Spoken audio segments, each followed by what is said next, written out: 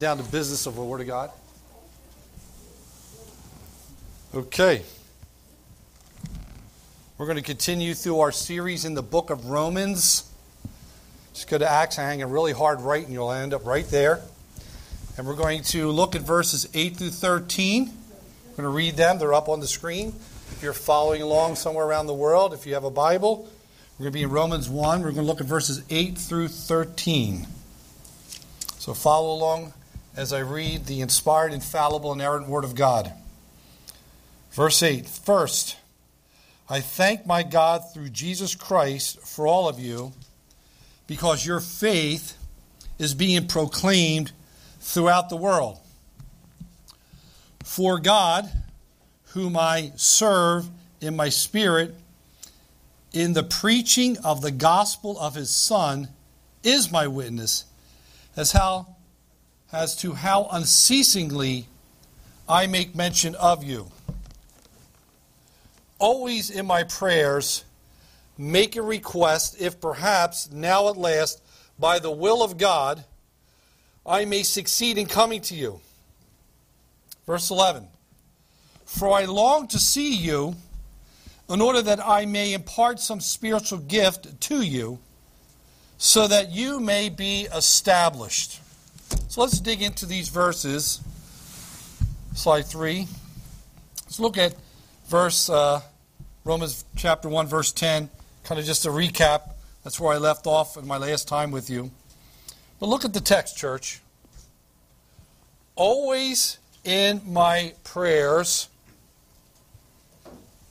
making requests, if perhaps now at last, by the will of God, I may succeed in coming to you. You'll see that word there, the word thelematai. That's the word will in the Greek.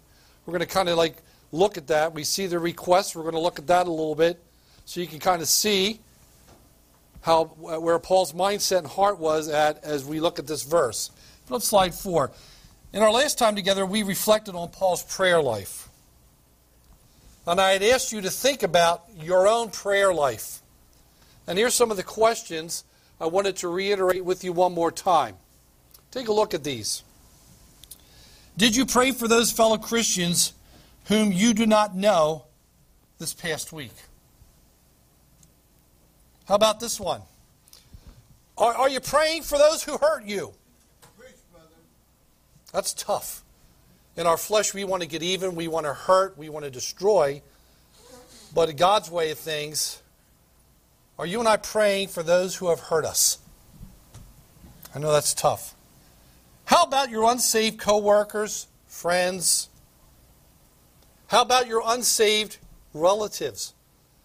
Are you praying that the Lord would save them? Our time is short, church. We don't have a whole lot of time left. How about this? Here's a tough one. What would be different about your life and my life if we did pray for them? How would God change our heart if we started to pray for those who persecute us or those that we don't like? What would be different about our attitude if we started to do things God's way instead of the flesh? You see, a man who makes more time in his life to pray for others will come to find that his problems will start to seem minimal. So now we come to Paul's last statement in verse 10. I want to kind of highlight there and camp out there for a minute. Still, by the will of God. And you can put up slide 3 again if you want to go back, because that's in that text. Church, it seems that Christians seem more to ever today to have more confusion about this idea of God's will and guidance than anything else. Let's be completely honest this morning and ask ourselves this. See if this resonates with you. How many times have each of us looked up to heaven and said, "What now, God? What now?" Or how about this? "God, what do you want from me?" Or how about this one? God, why am I going through this?" I'm sure none of y'all have had these prayers. But here's the facts, church. As we dig in this, you'll see this. Our desires, your desires and my desires, church, should come out of our alone time with God. And you'll soon find that those prayer requests that are all me-centered start to slowly change to reflect more of God's will for your life. This is how we can be sure we are following God's desires and not our personal lusts. Listen, hear me this morning.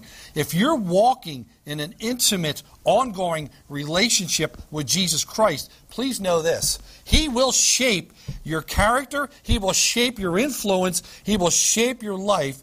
And that is how He will also shape your desires and my desires. So how then can we come to know this thing called God's will? This thelema, as the Greek word says.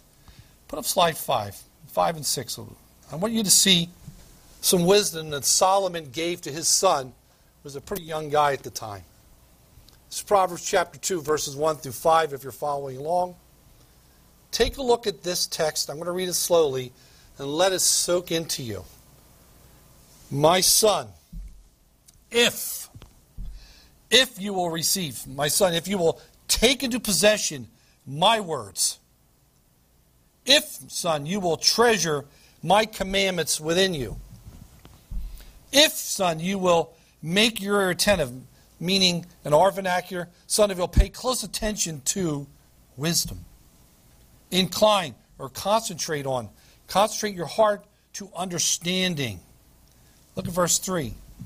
If, son, you cry out for discernment, lift your voice for understanding. If you seek her as silver and search for her as hidden treasure, then you will discern, then you will begin to understand the fear of the Lord and discover the knowledge of God. Look at that first statement there, still on slide 5. My son, if you will receive, if you will take into possession my words. Now, to give you guys a little bit, since Dr. Carter was an English teacher, let's give you a little background in English here.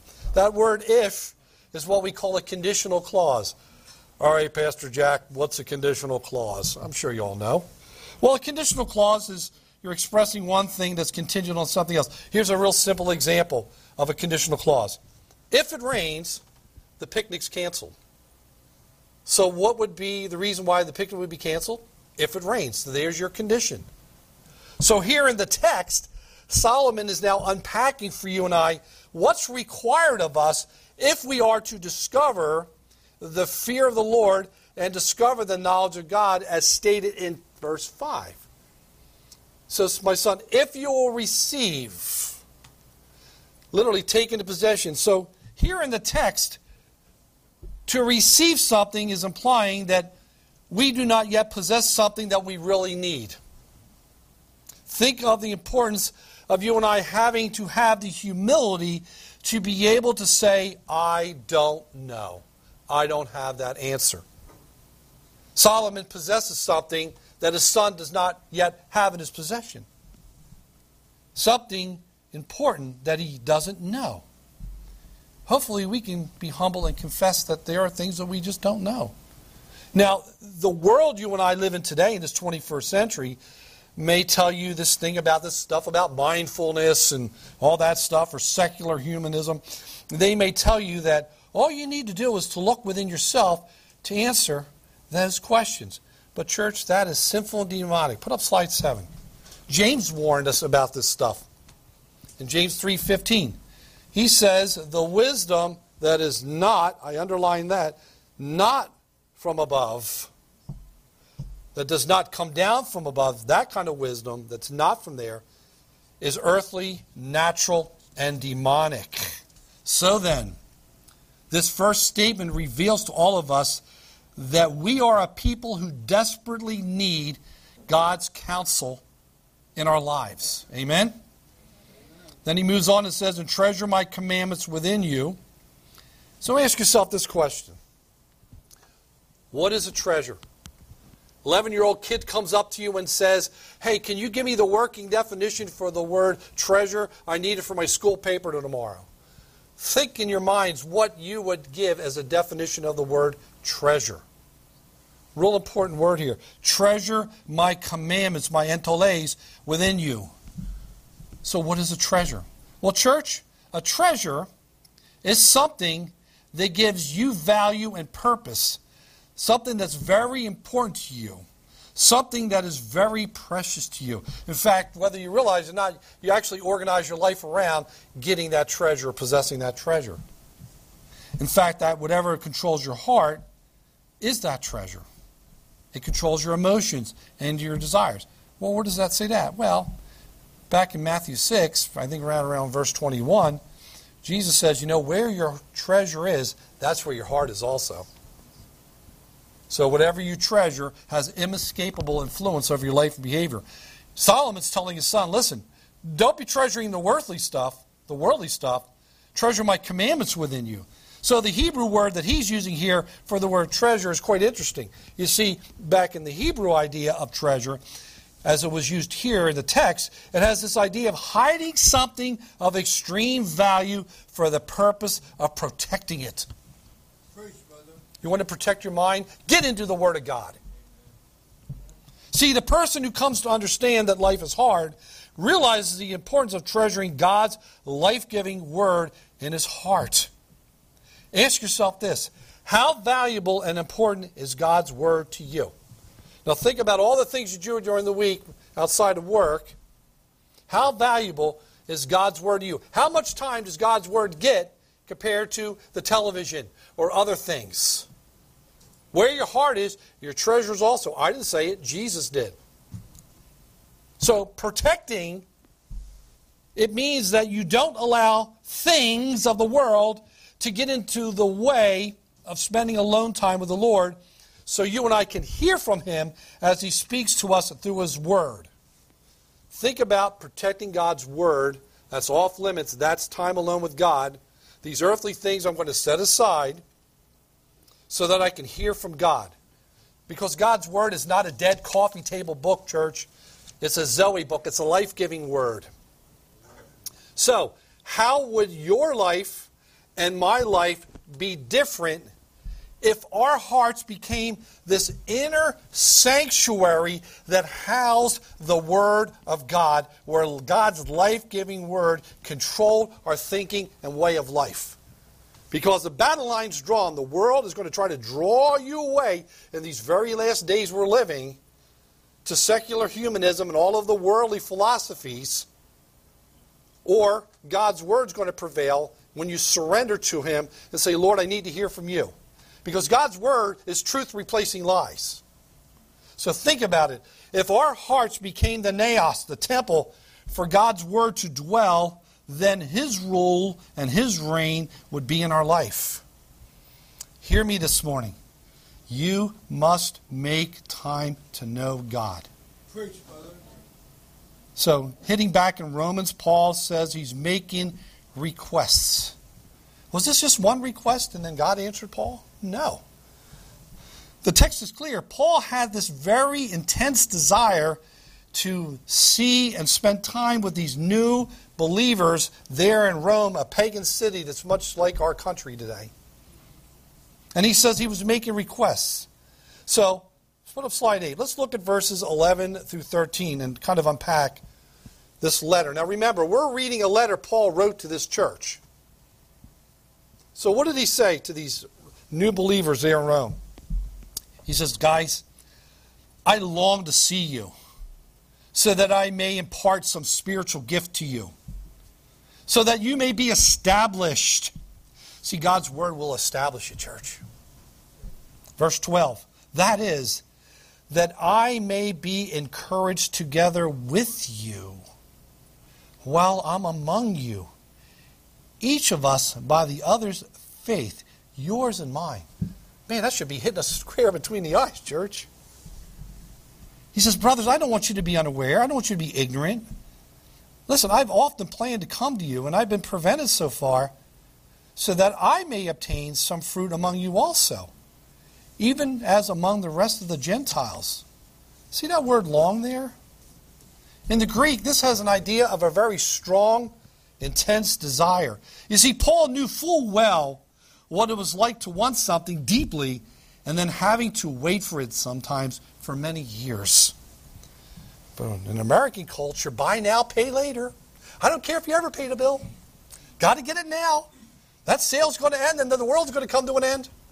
None of you all fall victim of that. That's okay. Hey, is there anyone here experiencing that same thing? Waiting on God? Waiting and waiting and waiting.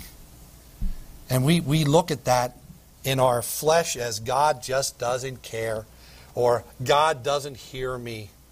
That's how we will look at it, amen? Waiting and waiting and waiting. And yet just the very opposite is true because during that waiting, God's doing a work in you that you're not even realizing. Preach, brother. But you know, Paul does something far different than most people, especially in our society today. You see, Paul's acting by the will of God. You see, this is where a lot of believers today get in trouble. They move ahead with their own desires and their own agenda without waiting to hear from God. They rush headlong into it. Then they get into trouble and they suffer for it. And then what do? They end up putting God on trial, blaming God for a decision they made on their own without even waiting to hear from God. Has this ever happened to you? Because I know it's happened to me. Paul uses this word will. So the question becomes, okay, Paul, I don't want to read my 21st century thing into it. I want to exegete. So I want to go down into the text and I want to go back and say, okay, what did Paul mean when Paul used this word will? The Greek word is thelema. What did he mean? Well, the Greek understanding of this word is preference, desire, volition, a determination. Determined, a determination. I like the word volition to help kind of like bring out more of the definition for you and I of the word will. See, the word volition means the act or power of making choices or decisions without being influenced by other people. So we're talking about God's will. We're talking about God's desires. We're speaking about what God desires. His determination. And what is done according to His will, His plan, His purpose, His preferences. So this common practice today in some churches of demanding things from God and expecting God to meet those demands, hear me this morning, is sinful and perverted to somehow think that you and I can sway God away from His own will to submit to our sinful will. Please understand something this morning. We don't influence God or change His mind. He's immutable. He never changes. He's the same yesterday, today, and forever. You don't change His mind. God's not up there going, oh, okay, I'm so sorry. Doesn't work that way. I think of couples that come to me to get married, and I often will ask them this first question. They'll come in all giddy and excited. Have you prayed about it? Oh, the room goes silent. Or I'll ask them, whose dream is it to get married, yours or God's? And I get a disfigured look on their face. Then I'll ask them, do you want what God wants for you in marriage? You see, there's a difference between our way and God's way, church. But Paul says he was making the requests. It's important for us to understand something, and we can learn this from Paul. Paul did not move ahead until he was absolutely sure in his own mind that what he wanted was in accordance with what God's will and determination is. Paul was waiting for God to make the way clear for him. Hear me this morning. Hear me, please. If something is God's will for you, please understand He will make the way clear for you. If you want to see God moving in your life, be patient and listen to Him. Don't move forward until He makes the way clear for you. Paul was waiting for God to make it possible for him to go to Rome. And he is fully aware, Paul was fully aware, that nothing is prospered unless it is under the will and blessing of the Lord.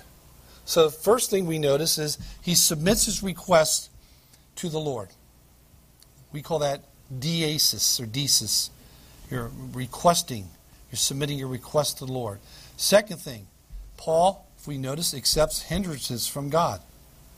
So what does he tell the believers in Rome? I often plan to see you guys, but I've been prevented so far. This is something that we need to learn, church. God will use hindrances in our lives to guide us, just like he did in Paul's life. He will sometimes show us what he wants us to do or not to do by hindrances. One of Paul's hindrances was that he still had a lot of work to do where he was at, and he was just unable to find the time to get to Rome, even though he had a longing desire to be there. God kept Paul back from going until his work was done where he was at. So please understand, hindrances doesn't mean that God doesn't love you. It's just the opposite. Another hindrance will come in the form of sickness or circumstances or accidents.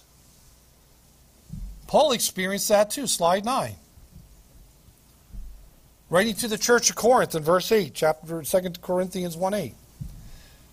We do not want you to be unaware, brothers, of our affliction, this literally persistent pain and distress, which came to us in Asia, that we were burdened excessively, meaning we were overwhelmed beyond our ability, beyond our strength, so that we despaired even for life.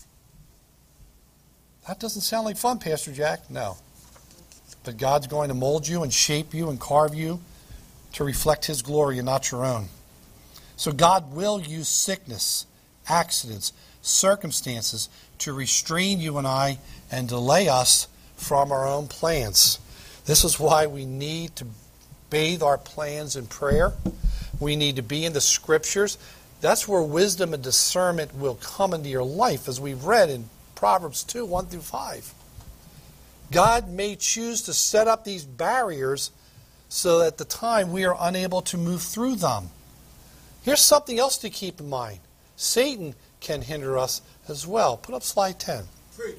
Look what Paul says. For we wanted to come to you, he's writing in 1 Thessalonians 2:18 to the church of Thessalonica now. We wanted to come to you, I, Paul, more than once, yet Satan hindered us. Now, that word hindered is a very, very interesting word. Very interesting word. Think about what hindering means to you. Well, the Greek word is ekopto. So this word hindrance, as it is used here in the Greek text, means to cut into, to dig a trench, to impede. It's interesting that back in the war with the Germans, these soldiers in England, what they would do, they would dig these really deep trenches in the road, kind of cover them up so you couldn't see them, so that if the Germans would try to bring their tanks in, they would fall into these deep trenches and they would not be able to pass through. These trenches became the obstacles to prevent them from moving forward. So then Satan can be an obstacle in your life, in my life, to hinder us. That's why we need to be praying for each other as well. We cannot use prayer as our magic genie in a bottle, little Christmas list. Because Satan will set up trenches for you and I to fall into. Be careful what you watch on TV, on the internet, on your phone, on your tablet. Be careful what you put into your mind. Finally, perhaps the most important, the Holy Spirit may hinder us. Paul tells us in Acts 16, 6 and 7, slide 11. Here's Paul. They passed through the Phrygian and Galatian region, having been what? Forbidden by who? Holy Spirit is God, fully God. He was forbidden by the Holy Spirit to speak the word in Asia. After they came to Mysia, they were trying to go to Bithynia, and the Spirit of Jesus did not permit them. What would it be like if we really surrendered all parts of our life to God and allow Him to navigate where He wants us to go and what He wants us to do? What would be different if we listened? But the Holy Spirit, I've said it a million times, never works independently from the Word. Never works independently from the Word. What do we see here? Paul attempted to go and preach in Asia, but he was forbidden to go at that time by the Holy Spirit. What do we see? He had a desire to go to Bithynia. He tried to go. Holy Spirit did not allow him. There are places that the Holy Spirit doesn't want you and I to be placed in and go. The text says they were trying. They made the attempt. They put what they desired to the test, and Jesus did not permit them. So Paul was sensitive to the leading of God the Holy Spirit. Okay, how do you and I put all of this into practice in our own lives? Let's circle it around. Well, first and foremost, God has given each of us minds. He's given each of us understanding. We are meant to use this because this is what God has given to each of us. We are to use reasoning. And here is something that's very important. We are to consult other spiritually mature believers who have a solid walk with the Lord. They have a solid grasp of the Scriptures. You can see it lived out in their lives. You can go to mature people like that.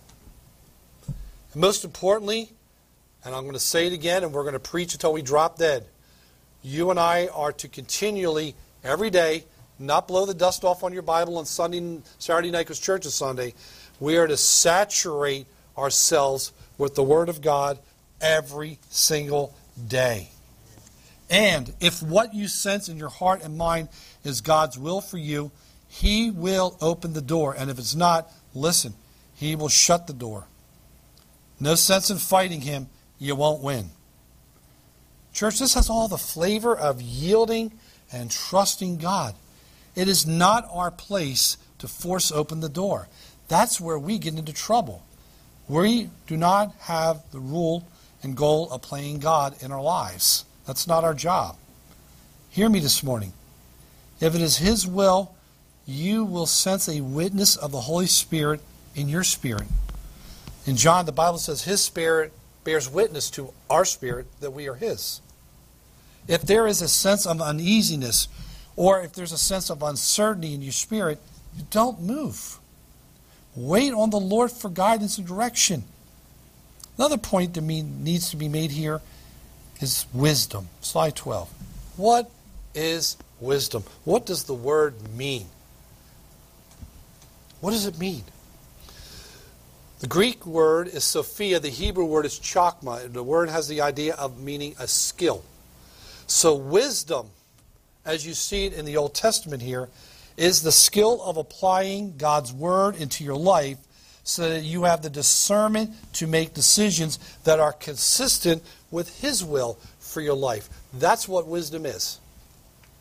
It's the skill of applying the Word of God, this Ginsu knife that cuts open into your heart. If God is hindering you from doing something, it does not mean that we need to get annoyed or discouraged. Listen, if we're getting annoyed and discouraged, something's wrong in our heart. It's called sin. Think about it.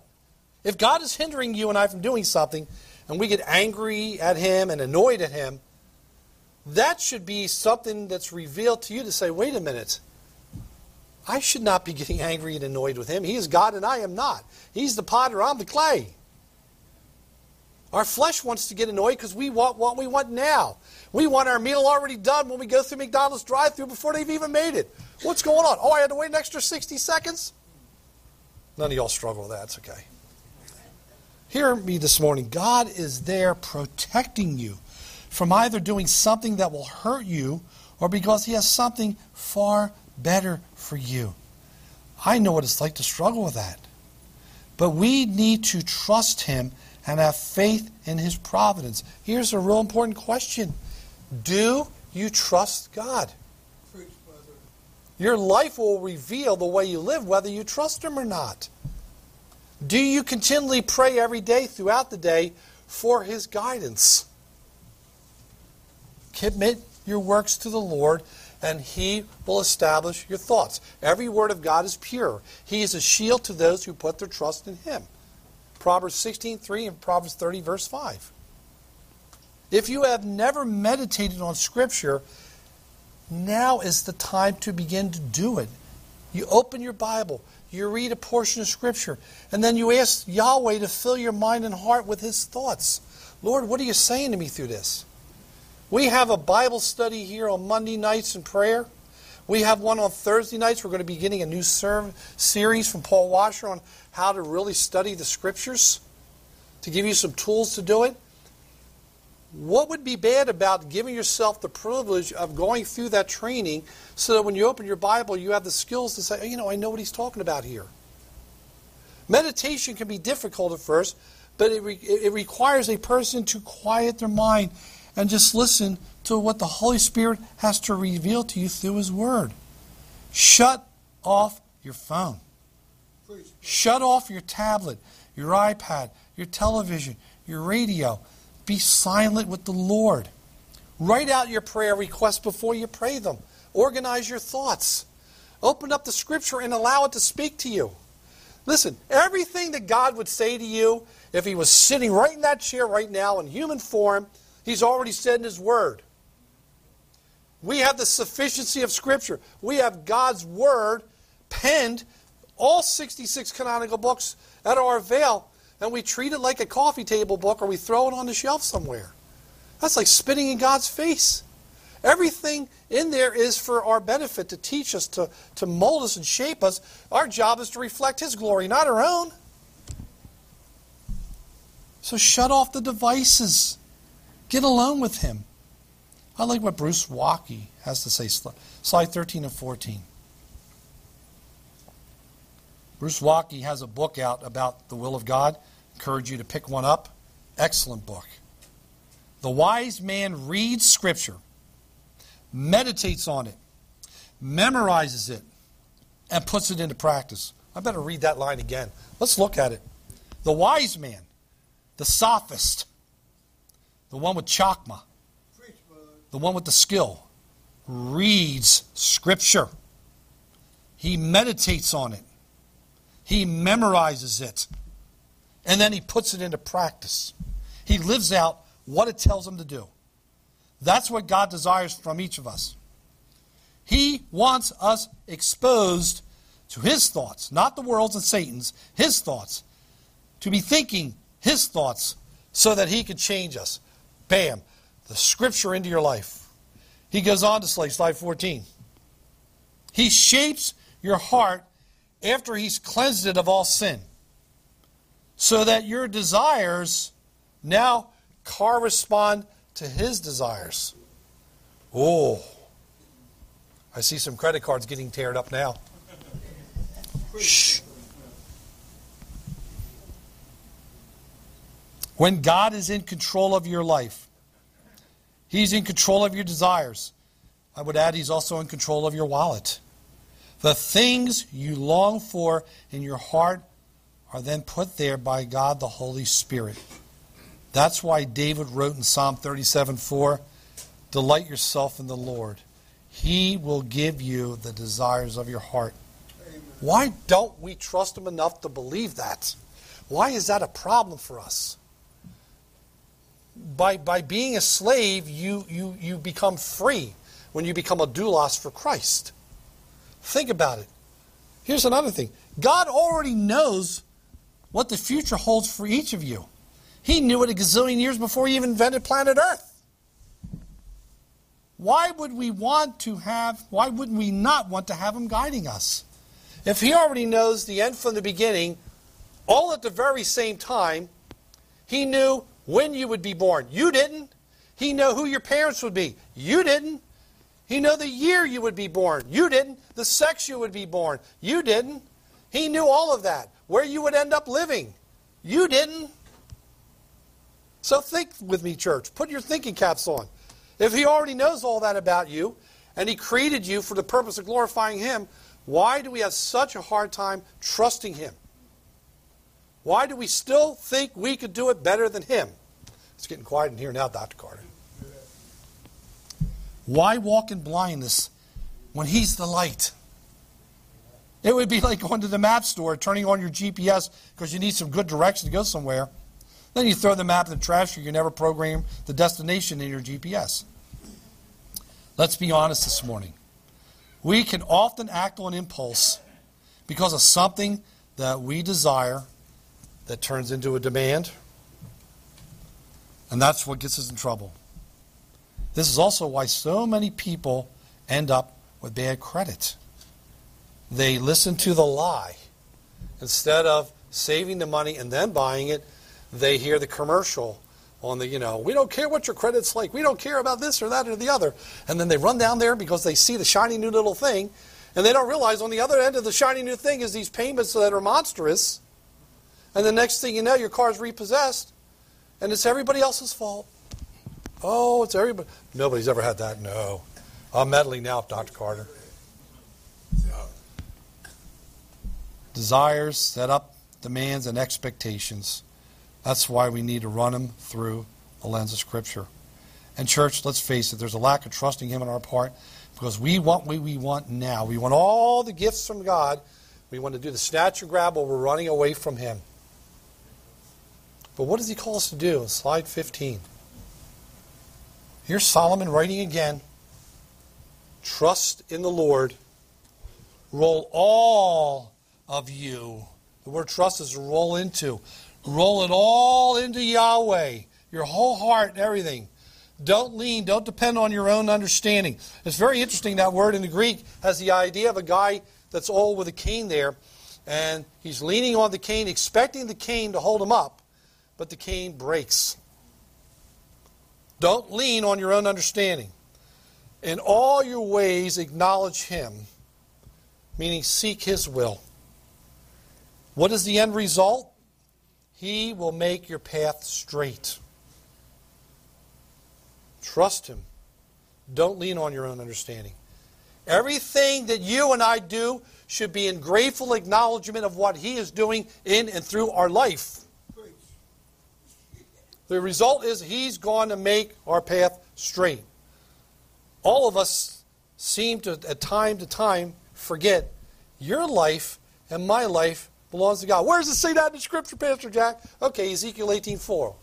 Behold, all souls are mine. The soul of the Father, as well as the soul of the Son, is mine. The soul who sins shall die. Ezekiel 18:4. Every soul belongs to God. Let's get that straight. We should always be seeking guidance from Him. And if all souls belong to God, that's why I'm vehemently opposed to abortion. Slaughtering an innocent kid in the womb because I want something else. No. All souls belong to God.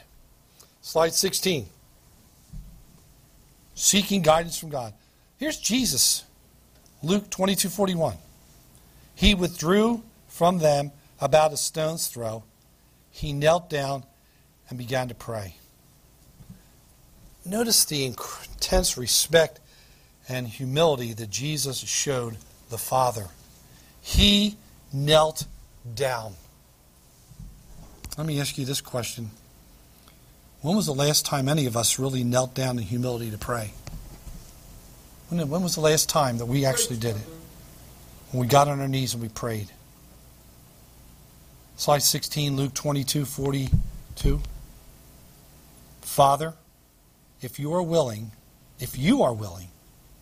remove this cup from me. Yet, not my will, Father, not my desire, but yours be done.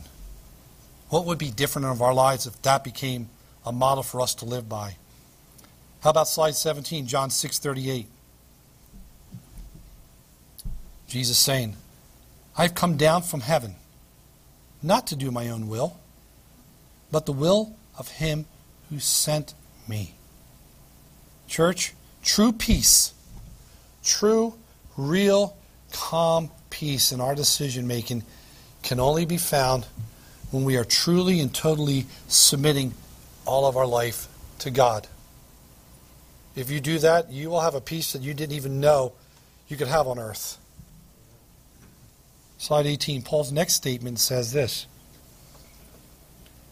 He wanted to impart some spiritual gift to you so that you may be established. Now, some of our friends in the other charismatic persuasion will look at this verse, not all of them, a little differently than what the verse means. That I may impart some spiritual gift to you. So here's the first thing. Let's tease this apart so that we understand what Paul meant when Paul said established and spiritual gift. The word established is an important word. It's the Greek word sterizo. This word established means that you are secure, you are built up, you are firm, and you are strengthened. Built up, firm, secure, strengthened, sterizo, established. The foundation is secure, built up. The spiritual gift that Paul wanted to give them wasn't prophecy or speaking in tongues, flopping on the floor, all of that stuff. No. That was not what Paul wanted to give them. Paul wanted to give them the solid, firm, foundational doctrines of Scripture. That's the gift that he wanted to give them. He wanted them to be strengthened, built up, firm, and secure in the Word of God so it would govern the way they govern their lives and that church in Rome. He wanted to teach them sound doctrine. This is how he wanted to establish them, church. This is what the church needs today more than ever. Solid, expository, exegetical preaching of Scripture. Not feel-good messages. He wanted to strengthen them and build them up in their understanding of the Word of God so they would not be carried away by all of the false doctrines and teachings today. Remember what Jesus taught? Slide 19. In John 17:17. Sanctify them. Set them apart in truth. Your word is truth. What does he mean here? It is by the truth of God's word, his scriptures, that you and I are set apart, made holy, by the knowledge of the truth found in the scriptures. Think about the process as you build the truth of scriptures into your life. Slide 20. And I'll go to my grave saying this. It is God's word that transforms our hearts and minds. Slide 21. Paul's teaching. I love this. 1 Thessalonians 2:13. Look at this with me, church. I'm almost done. 18 more pages to go. No, I'm kidding. Look at this. For this reason, he's writing again to the church of Thessalonica. For this reason. What reason, Paul? We're constantly thanking God that when you received the Word of God, which you heard from us. Are you receiving the Word of God you're hearing from Pottstown Bible Church? You accepted it not as the word of men, but for what it really is, the Word of God, which also performs its work in you who believe. Paul's saying, you didn't accept it as just the word of men. You accepted it for what it really is. The Word of God which performs. It's active. Look at the word perform. It's active. It's doing something in the believer. Please open your Bibles. Please read your scriptures. Please spend time in the Word of God. Even Paul telling this church 2,000 years ago of this. Slide 22. Paul knew full well that there was power in God's Word. And with great power, great dunamis, the apostles were giving testimony to the resurrection of the Lord Jesus, and abundant grace was upon them all. It's that power that convicts men's hearts, church.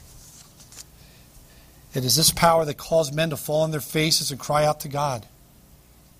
So then how do Christians, as I wind this down now, how do Christians so often get into trouble today? They never get established. God's Word, they're apathetic. God's Word is just not important to them. All the other things they have to do are important, but God's Word isn't. And then, because they don't have that wisdom, they make decisions that are poor. They do not build God's Word into their lives daily. They simply do not or will not open up their scriptures. They choose not to find time to plug into weekly Bible studies. Look at what Peter says, slide 23, 2 Peter 3, 1 and 2. And then, actually 1 through 3.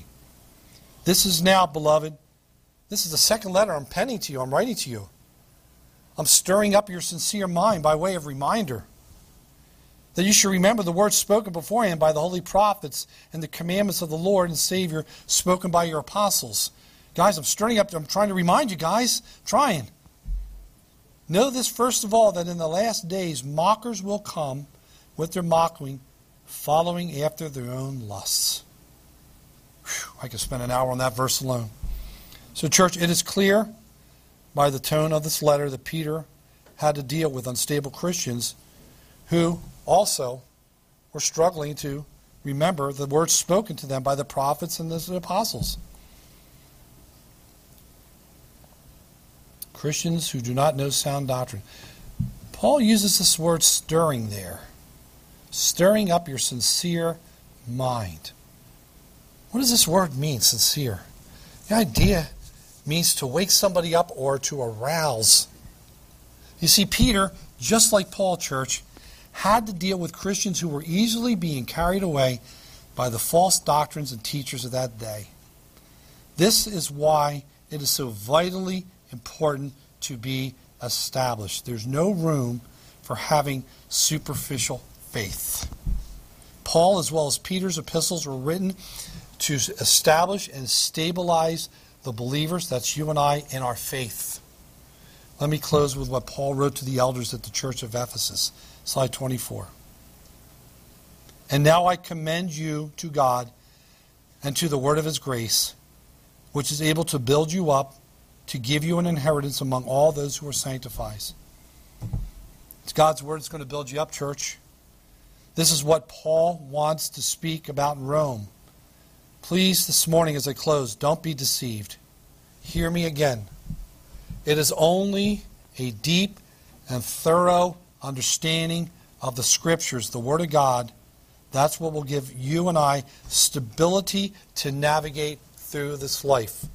Don't be deceived in thinking the worldly philosophy is going to do that for you. I'm here to tell you it won't. Spent 7 years at school, got a PhD in biblical nouthetical Christian counseling. I know what the secular world psychological stuff will do. Be careful about who you allow to speak into your life. Amen? The Scriptures must be studied.